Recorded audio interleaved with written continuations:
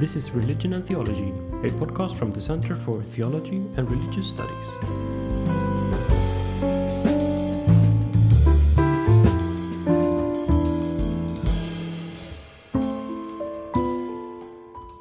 This is the second episode from the concluding conference on the research project Integration and Tradition, the making of the Syriac Orthodox Church in Sweden.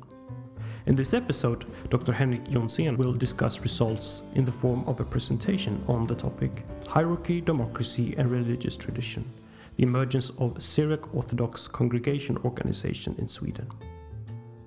And afterwards, Dr. Andreas Schmoller will offer some reflections.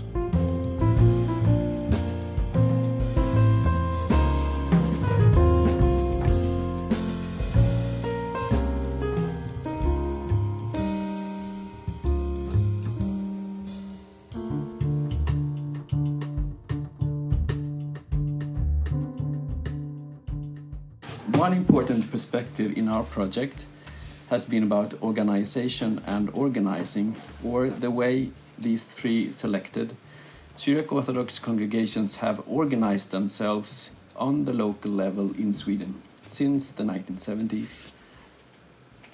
So in this paper I will present some preliminary results. Unfortunately, there are still some archival documents that I really want to look into, and I didn't reach the end until this conference, but so therefore it's still in some sense preliminary. So I will present some preliminary results from our project concerning congregation organization, or the way these congregations are organized in certain respects. So I have not the intention of presenting all our results nor all aspects on how these congregations are organized, but I will focus on certain aspects that I think is important. And I also will draw your attention to some tensions and notable changes that has been and is still important when it comes to how these congregations are organized. There are already some important studies that indicate that religious organizations often change due to migration, and perhaps that is not a surprise. But there are still, with a few minor contributions, no major study on how the Syriac Orthodox congregations in Sweden have organized themselves. And my source material for this paper is mainly our interviews with members of these three congregations, but also interviews with representatives of some external actors, like people from the YMCA, KFUM,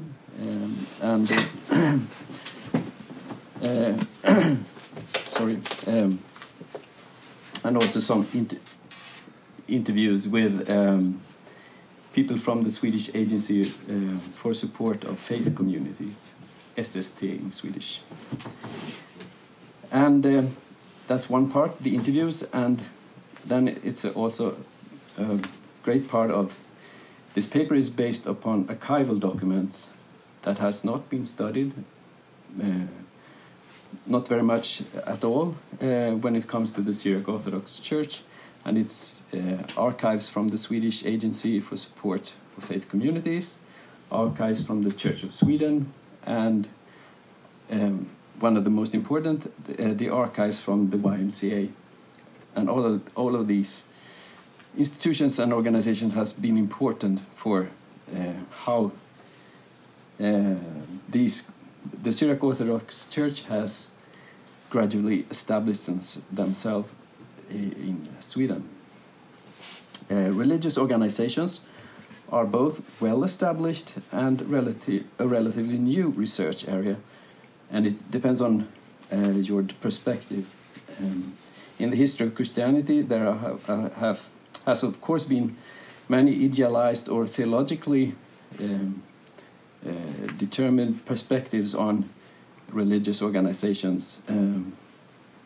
So in that sense, organizations are well known and quite well studied. But my focus here is not on a normative or a normalized form of organization, but the actual organization in these three local congregations. No matter this extent to which the form of these organizations are adjusted to certain ideals or norms or not. An organization, and so also a religious organization, can of course be defined in a number of ways. And in the following, I will limit myself to two specific perspectives. On the one hand, I will look at these congregations in terms of religious authority, and secondly, in terms of internal and external actors of importance for the congregations. And I will, in a short while, I will define what I mean by actor. It is debated to which extent religious organizations are different from non-religious organizations. And one way of defining religious organizations as something at least partly different is to define them in terms of religious authority. That is, and here I'm quoting Mark Chavez, an American sociologist, is as organizations in which at least some activities are controlled, whatever their content or the motivations of the individuals performing them, by religious authority. And by religious authority, it is here implied a form of authority that attempts, and this is also Mark Chavez, that attempts to enforce its order and reach its ends by controlling the access of individuals to some desired goods, where the legitimation of that control includes some supernatural component. And secondly, a religious organization will in the following be understood not as something static, but as something that more or less constantly changes over time. Even if there might be established ideals for how a specific religious organization should look like, a religious organization also changes over time due to various factors, just like other types of organizations. And here I'm following something called actor network theory, where one speaks about various actors that constantly determines and governs what an organization looks like at a given space and time. And an actor is here understood, and here I'm following Bruno Latour, as any element which makes other elements of an organization dependent upon itself. And such actors can be individuals, it can be groups, institutions, but even non-human actors like legislation or normative ideals of various kinds. So I will now take a closer look at our three congregations and a selection of some important actors, external and internal, that seems to have been and still are important for the way these organizations or these congregations are organized. I will mainly focus on what the organization looked like today or when we studied these congregations, but I will also add a historical perspective regarding some of these factors or actors. And one important external actor or factor with effect on the organization is the civil legislation in Sweden, especially concerning so-called faith communities. According to the Act on Religious Communities from 1998, a faith community in Sweden is a community intended for religious activity. There are two basic requirements in order to be registered as a faith community in this legal sense in Sweden. First, the community needs to have statutes that regulate the aim of the organization and how decisions are to be carried out within the community. And secondly, the community needs to have an executive board or something similar. The same legislation also pertains to parts of a faith community, that is, a congregation. There is thus, since the end of the 1990s at least, a clear incitement for a democratic way of organizing a faith community or a religious congregation in Sweden, no matter how the religious community might be organized elsewhere in the world, for instance, in the Middle East. The importance of a democratic organization is furthermore motivated by the requirements for civil subsidies or civil grants to faith communities in Sweden. And they are administered by the Swedish Agency for Support for Faith Communities. This civic support for faith communities was introduced in 1971. And from 1974, these subsidies were extended to also include religious bodies that was not members of the Swedish Free Church Council. So first, these subsidies were given to free churches, Protestant free churches, and in 1974 they were extended to the Catholic Church, Jewish communities, and in 1975 also to the Syriac Orthodox Church and similar Orthodox denominations. So since 1975, these subsidies were also distributed to the Orthodox Church and the Orthodox churches and the Oriental churches in Sweden, and thereby also to the Syriac Orthodox Church through something that was called OÖKER, the Economic Board for Orthodox and Oriental Churches in Sweden. And in order to receive these grants, according to the new law from 1998, a religious organization needed to be registered as a faith community, and thus it needed to meet the requirements that I just mentioned in order to be eligible for such subsidies. But moreover, it was also required that the faith community upholds certain fundamental civic values. And in the government bill related to the new law in 1998, these values was further specified and included values such as equality between the sexes, but also principles compatible with fundamental democratic civic ideals. In a civic commission called Civic Support for Faith Communities in a Multi-Religious Sweden from 2018, where the conditions and effects of these civic subsidies were investigated. The economic importance of these subsidies for faith communities were also investigated through a survey. And from this survey, it's clear that the importance differed above all between faith communities with a long history in Sweden, such as the Pentecostal churches or other Protestant churches, and newly established communities such as the Syriac Orthodox Church. For the latter, such as the Syriac Orthodox Church, the subsidies were far more important than for the Protestant churches. For 2/3 of these communities, the civic subsidies were one of the three most important sources of income for these communities. And for 1/3, it was even the most important source of income, according to this survey.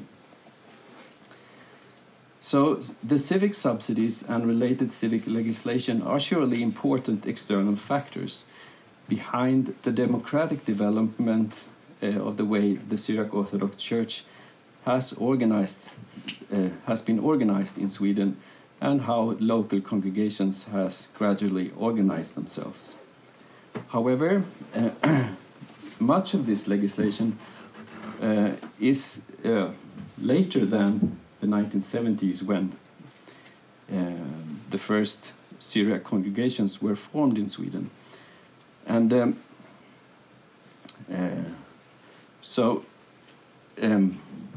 this civil legislation is clearly not the only external factor that promotes a democratic or did promote a democratic development.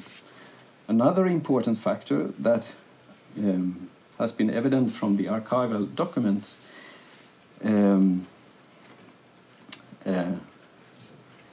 are the YMCA and the Swedish Free Church Council and the Church of Sweden.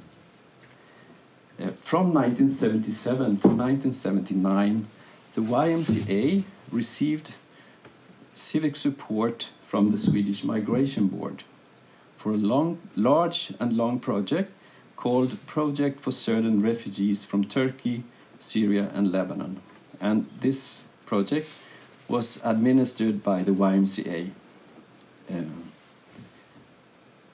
And one of its explicit aims was to help the Syriac Orthodox Church and the Assyrian Syriac ethnic organizations to organize themselves and establish administration routines, economic routines, and how to organize in relation to the Swedish legislation. And for this reason, a so-called central project group was initiated already in 1977 with representatives from the Syriac Orthodox Church, the YMCA, and the Church of Sweden, and the Swedish Free Church Council. Within this project, a complete proposal for how to organize the Syriac Orthodox Church on the local, regional, and national level was elaborated. On each level, the project group suggested a twofold structure where the clergy was responsible for the religious rituals and liturgy, and a democratically elected executive board were responsible for economy and the administration on each level. On the local level, the priest was explicitly excluded from the board. The priest could be approached for advice, but was denied any voting rights. This proposed organization do largely correspond with how the Syriac Orthodox Church is organized today, at least on the national and the local level. And so far, I don't know exactly. As far as I know, in 1978, they voted for and agreed upon to establish this model on the national level. And when I have time to read through all documents, I'm pretty sure that they will follow also when it comes to the congregations. But unfortunately, I don't know the end of that story. So, by now.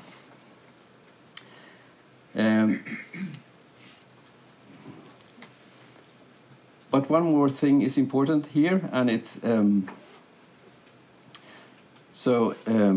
even if this proposed model for how to organize the church in some sense were related to legislation, it most likely also was motivated by the above-mentioned actors like the YMCA, the Swedish State Church, and the Free Church Council, because all of them explicitly in the documents write that they want the Syriac Orthodox Church to become more democratic. And they are explicitly disappointed with when the Archbishop Aboudi at first says that he also wants to turn the church in a more democratic direction, but then he get a bit pressed and move or deny that he will move the church in that direction. And it's evident that these three organizations want to change the way the church is organized when even if they say that we just want to help them, but they also want to transform the church. And I think that is very important. an important aspect to how and why the Syriac Orthodox Church look like it does today.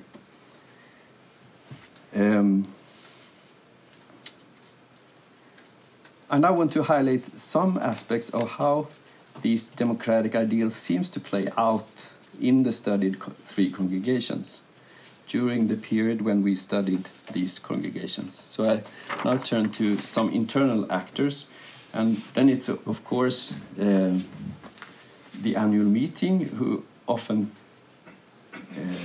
decide when it comes to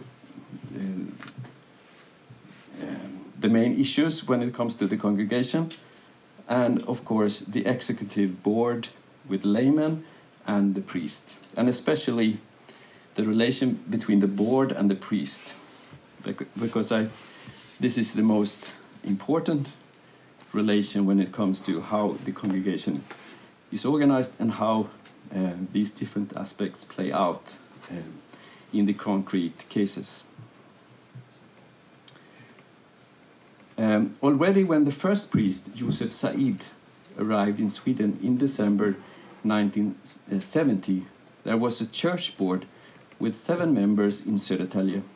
But when Josef Said arrived, he immediately took over the chairmanship over the board. And after a couple of years, without a priest, because Josef Said retired most likely because of some internal conflict in 1972. And then when a new priest arrived, Gabriel Aydin, in 1975, also Aydin became the chairman of the national board. And it was called the Assyrian Orthodox Congregation in Sweden at that time. And according to some archival documents, the first board was not appointed through regular democratic election, but by appointment by Gabriel Aydin. This initial role of the first priests in Sweden seems to have gradually been renegotiated when we move forward in the 1970s, especially when we reach the end of the 1970s.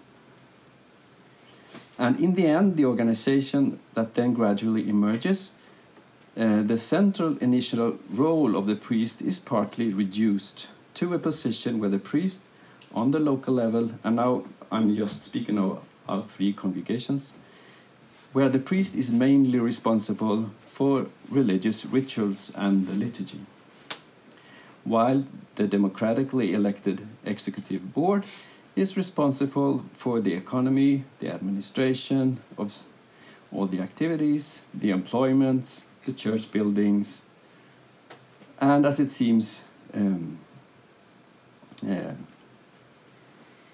even if, as it seems, these 2 domains are not always kept as strictly apart as in other cases.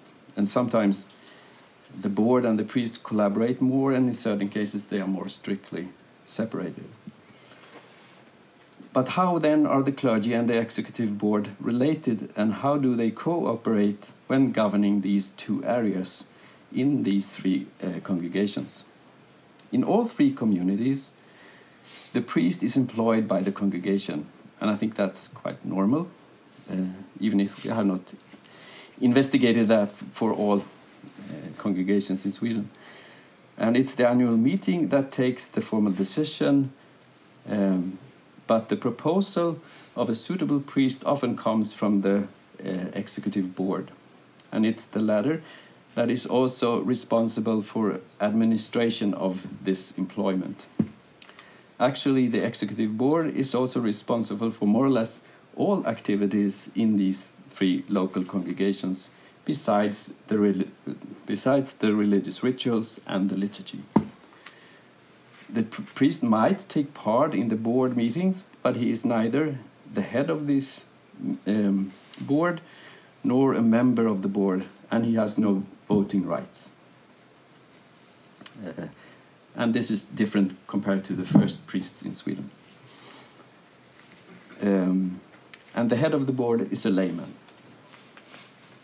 Already when recruiting a new priest, it's the executive board that push for and take initiatives for a new possible candidate. And when they find one, it's the board that often take care of issues like residence permit, work permit, or finding a new apartment, etc. for the new priest. Even if the priest, often in our free congregations, pay the rent himself. But there are cases when the congregation also pay for the apartment of the priest. So the priest is accordingly subservient to the congregation with its annual meeting and the board, but with a quite independent responsibility for all the services in the church. And sometimes the priest acts, according to our interviews and etc., sometimes the priest acts quite independently and in a strong way within the confines of the church and when it comes to the liturgies. And according to some board members that we have interviewed, the board is not allowed to interfere what is going on in the church. But at other times, the responsibilities and acts of the board reach even into the church. It's the board that usually is responsible for the administration when it comes to members who want a baptism or a wedding or a funeral. And one priest told us about some sort of conflict when the board wanted to say no to a baptism, when the person who wanted the baptism was not a member of the congregation and had not paid the administrative costs for the baptism. And quite often such rituals are included in the membership or with a reduced price, but not if you are not a member of the congregation.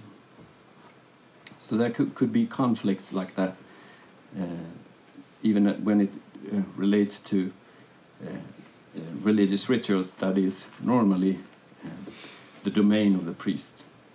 And but sometimes the board and the priest seems to cooperate very well with high respect for each other, and it might even at times be the board and the priest who want to turn the congregation and its routines and practices in a certain, perhaps more liberal direction, and then it's the congregation in contrast, or perhaps certain members of the congregation who are against such changes. So it's not always that the priest and the board are against each other. They could also be, in a sense, on the same side and the congregation on the other.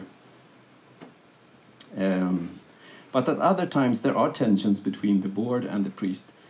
In a few cases, board members are quite critical of how certain priests conduct themselves, or how certain priests, in their view, act too independently, like little emperors, in their view, in the local congregation, and who does not, in their view, seem to understand that they are formally subservient to the congregation and to the board.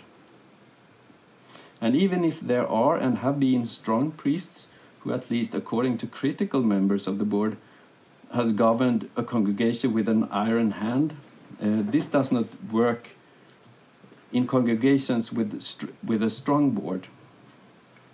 In the words of one board member, he says like this: we have a previous experience of a priest who, when they reach a position, do not do more or less do like they wish, but this does not work in a congregation. The priest should, of course, act in a consultation with the board.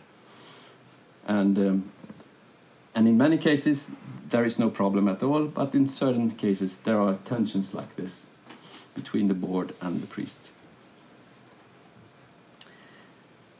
Finally, how could one understand these changes, or how could one interpret these changes in organization from the earliest years, where the priest seems to have been in charge, to the present situation where it's mainly the annual meeting and the executive board that governs the local congregation, and where the priest is excluded from decisions except when it comes to the rituals and the liturgy. The present situation is also sometimes presented in our interviews in stark contrast to stories about the church in the Middle East, when the priest, quotation, governed everything. So to a large extent, it's a question about religious authority, and not the least, the impact and the scope of this religious authority on when it comes to the governing of the congregation. And in a series of lectures, a series of articles from the 1990s, the American sociologist Mark Chavez has described a similar shift in power in a number of American Protestant denominations in terms of secularization. Chavez speaks about a double or a parallel organization structure within religious organizations in general. On the one hand, a religious authority structure, and on the other, an administrative agency structure. While the first takes form in the clergy or the hierarchy, it's the layman that is responsible for the second one, the administration. And while the first one is directed inwardly and try to control the religious elements of the organization, the second structure is directed externally towards the surrounding world. And while the first one gets its authority from the tradition, the second one gets its support from legislation. Chavez shows how the traditional religious authority, through this shift, is losing ground to the administrative layman structure. And now he's speaking about the Protestant denominations. And the way this shift undermines the scope of the traditional religious authority, Chavez interprets in terms of secularization. And secularization is, of course, a highly complex concept and also a debated concept. And there are, of course, scholars who are very critical against this concept and reject it, but there are also other scholars who still find it useful to describe certain changes in society when it comes to religious organizations. And among these latter scholars, secularization is not necessarily about decreasing religiosity, but just as well about changes in religious authority, or in religious authority in relation to a religious organization. On a society level, when a religious organization is losing its impact on other sectors in society, such as education and healthcare, one could speak about secularization. And internally, when the religious authority and its impact is decreasing within the religious organization, one could also speak about secularization. And I need to underscore, this is not about that the organization gets less religious, but it's a change when it comes to how the organization is a change in the religious organization, and you can call that secularization. So one might describe the changes that has, as far as I can understand, happened when it comes to the Syriac Orthodox Church and on both on the national level and on the congregational level. If you compare the earliest period and how the organization, what the organization looked like today, and you can interpret that in terms of a sort of internal secularization, when the religious authority of the priests, the scope of the religious authority has declined in certain aspects. It's not that it's not a complete loss of authority. It's evident that many of our respondents could still speak about priests with great respect or as very exemplary role models, etc., etc., but just in the sense of a declining scope of the religious authority. In that sense, one might speak about this development as a sort of secularization.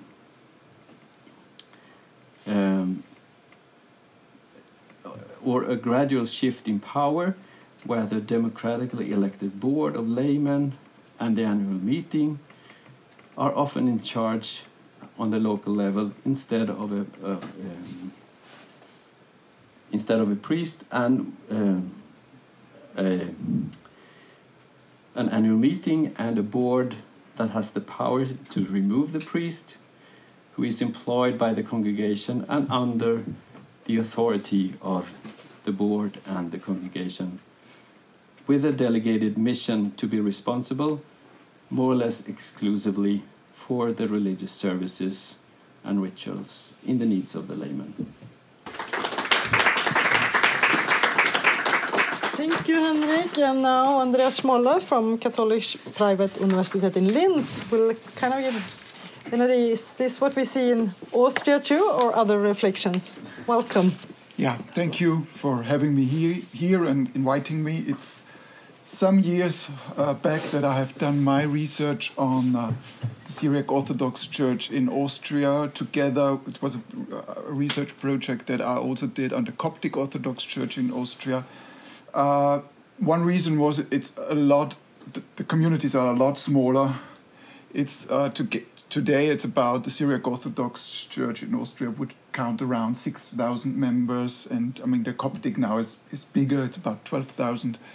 And another reason for it was there were no studies on these two communities, and I did this at the Department of Church History at the University of Salzburg, same department as Ahur is working. And so what I'm doing here, I'm very thankful for the paper of Henrik. It would have helped me a lot back then with my research, especially about how you theorize religious organization and religious authority.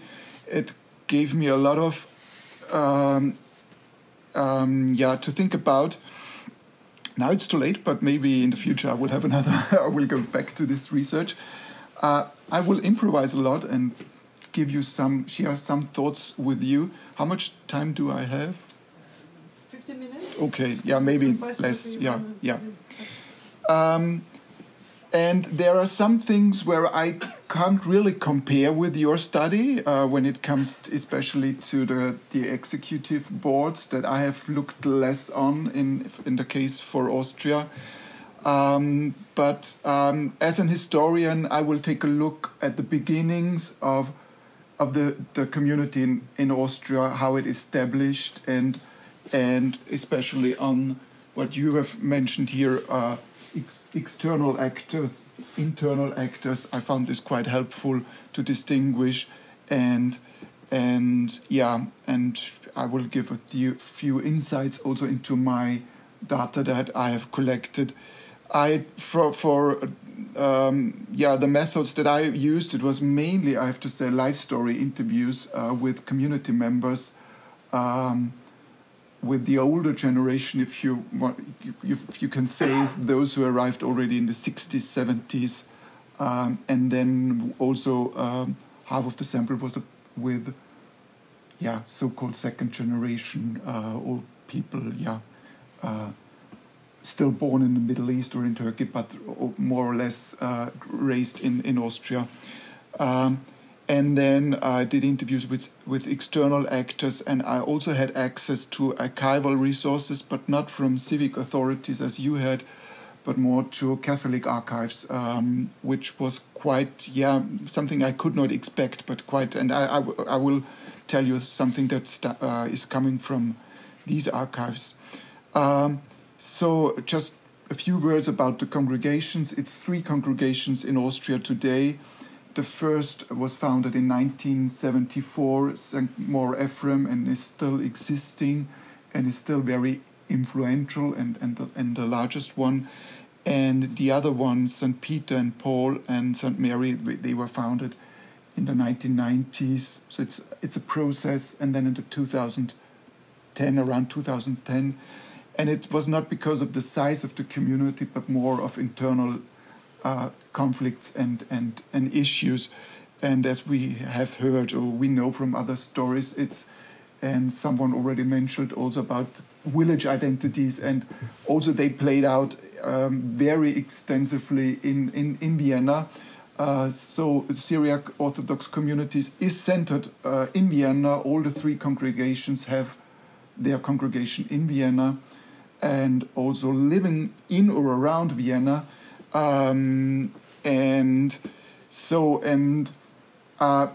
In my interviews, there was a lot about, and I talked about this, and I also wrote an article about this. It was a lot about conflict, and I said it once that it was so surprised to hear so much about internal issues and conflicts and struggles and splits, and it brings me to this question of organization, religious organization, and religious authority, and it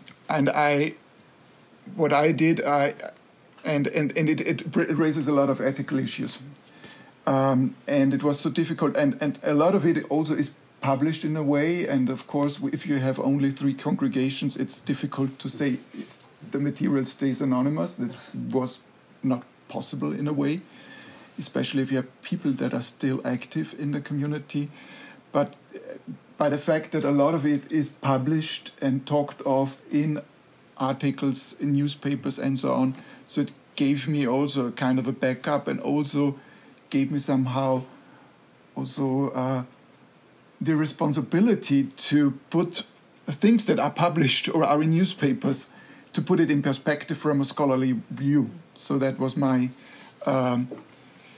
approach to that. But yeah, that's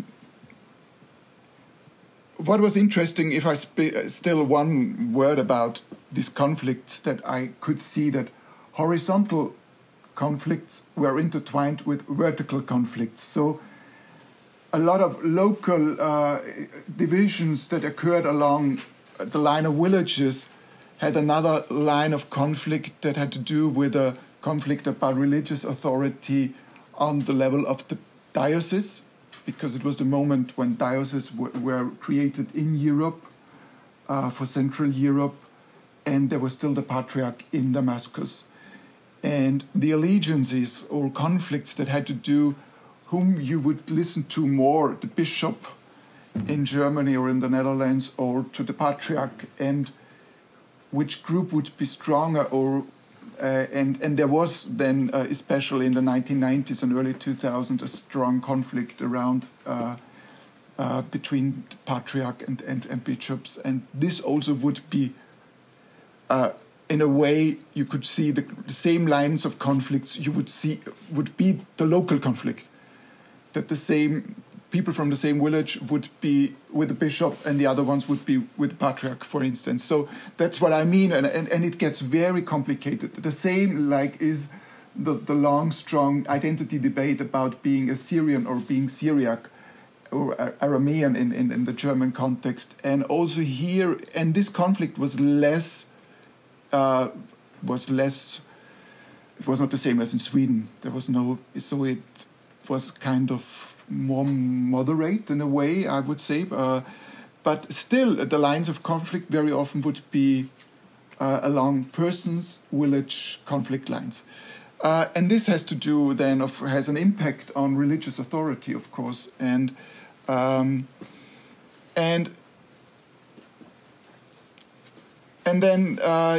there are the external actors. And that's what I would like to talk about a little bit, because it somehow, and the external actors could be civic, it could be the state, and I could talk a lot about how the system of how religions are, the place of religions, of recognized religions in Austria, because that's quite different from Sweden. And it plays a very important role also for the establishment of these migrant churches. So it's not only valid for the Syriac Orthodox Church, but then there's another external actor that is very prominent, especially in the early period, which is the Catholic Church. Austria, especially in the 70s, 80s, 90s, it was very dominant, was very strong. it is the church of the majority. I think it's still like in the 70s, 90% of Austria would be Catholic, and the Catholic Church would have a very strong role in society. And the Catholic Church plays a major role in helping churches like the Syriac Orthodox Church to establish. But they don't know much at the very beginning of these internal issues and also about the internal organization of these churches, because they mostly deal with the patriarch in Damascus and maybe some bishops then, and this has to do with their mission as a Catholic Church at a moment of time where ecumenical relations are very important, and this has to do in a way with religious authority and also normative aspects. It's not always about persons and power and money. It's also about these normative aspects that are very strong in the Catholic Church. And I only came to realize that it is a moment in the 70s where there is a great enthusiasm in the Catholic Church with regards to ecumenical relations, and especially with regard to the Oriental Orthodox churches, because there was a lot of progress in the ecumenical dialogue. And in Vienna, we really have the case that the cardinal back then, Franz König, was very interested in ecumenical relations, and he founded a Catholic institution which was Pro Oriente Foundation. And within Pro Oriente, which still exists today, you can see that it's also, the cardinal is at the head of it, but the work is done by lay, and a Catholic lays, and you could see it's the elite. And a lot of them had political offices before becoming a member of Pro Oriente in the government. And also you can see that the Catholic Church is strong, is in a way also linked to the Christian Socialist Party.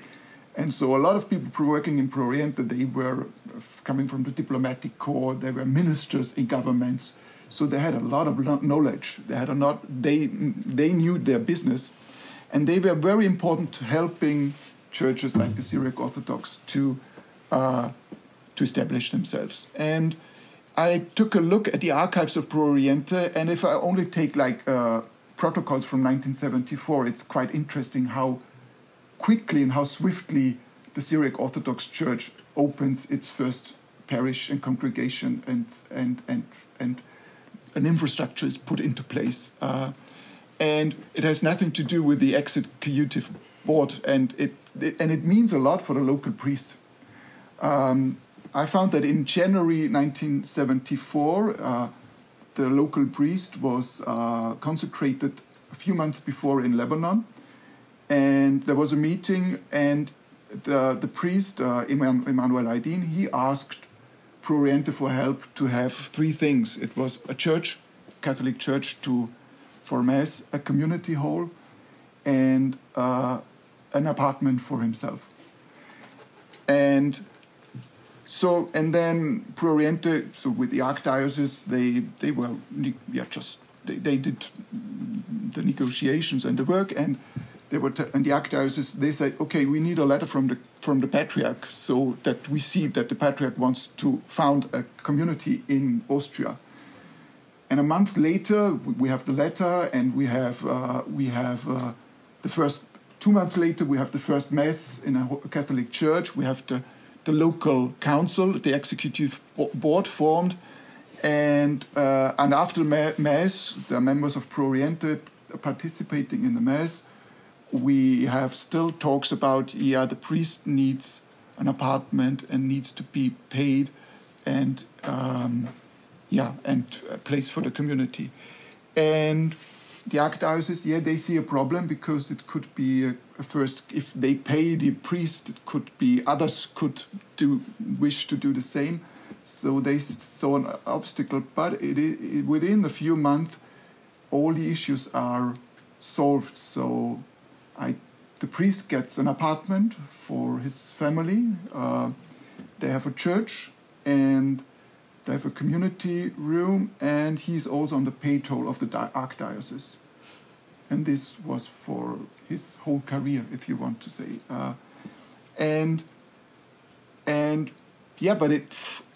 So you can see that in this process there is a lot of support by the Catholic Church, and it is driven by it's not a noisy engine, it's just driven by this, from what I can see, this ecumenical impact and interest and enthusiasm at that period of time. It explains a lot about the allegiance of priest Aydin he had for whole his life to the Catholic Church, and but it also created a lot of potential conflict in a way,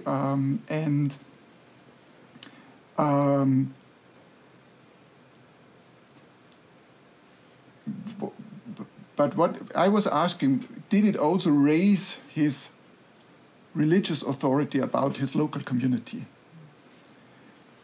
And I'm not sure. Maybe not. Maybe not.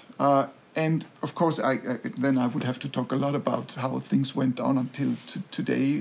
There's an interesting development. But what the Catholic Church was not aware that with this, let's call it privileges, that this would strengthen the role of the priest at a certain level. And maybe that's not a similarity, but a difference to the cases you've studied in Sweden.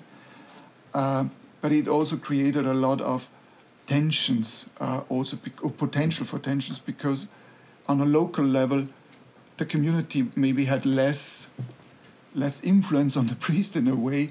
But what is interesting, it didn't harm the religious authority of the Catholic Church within the Syriac community. I cannot prove it, but it's something that I was also thinking about.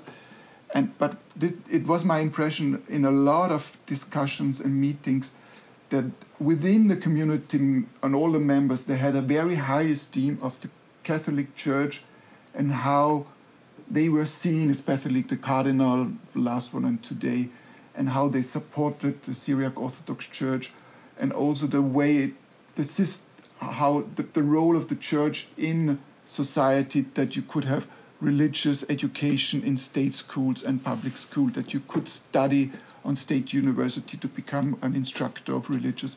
So there were a lot of conflicts around the local priest, and there were two rifts with a split of one congregation than another. This was not to the harm of the Catholic Church in a way. That's what I think that would be interesting to go further down that road. So that I end with a lot of questions in a way, but the way you put the frame and for me it was so interesting to see, and I tried to see a bit the specificity. Maybe that's specific about the Austrian case, but because I think there are not too many countries where you have this strong role of an external actor, which is not that strong anymore today, but it was back then. It was because it was the Catholic Church was, as I said, also very influential through the network to the Christian Socialist Party, and that is also important. But it is another thing that I will not touch upon here. So I think I stop here. Thank you.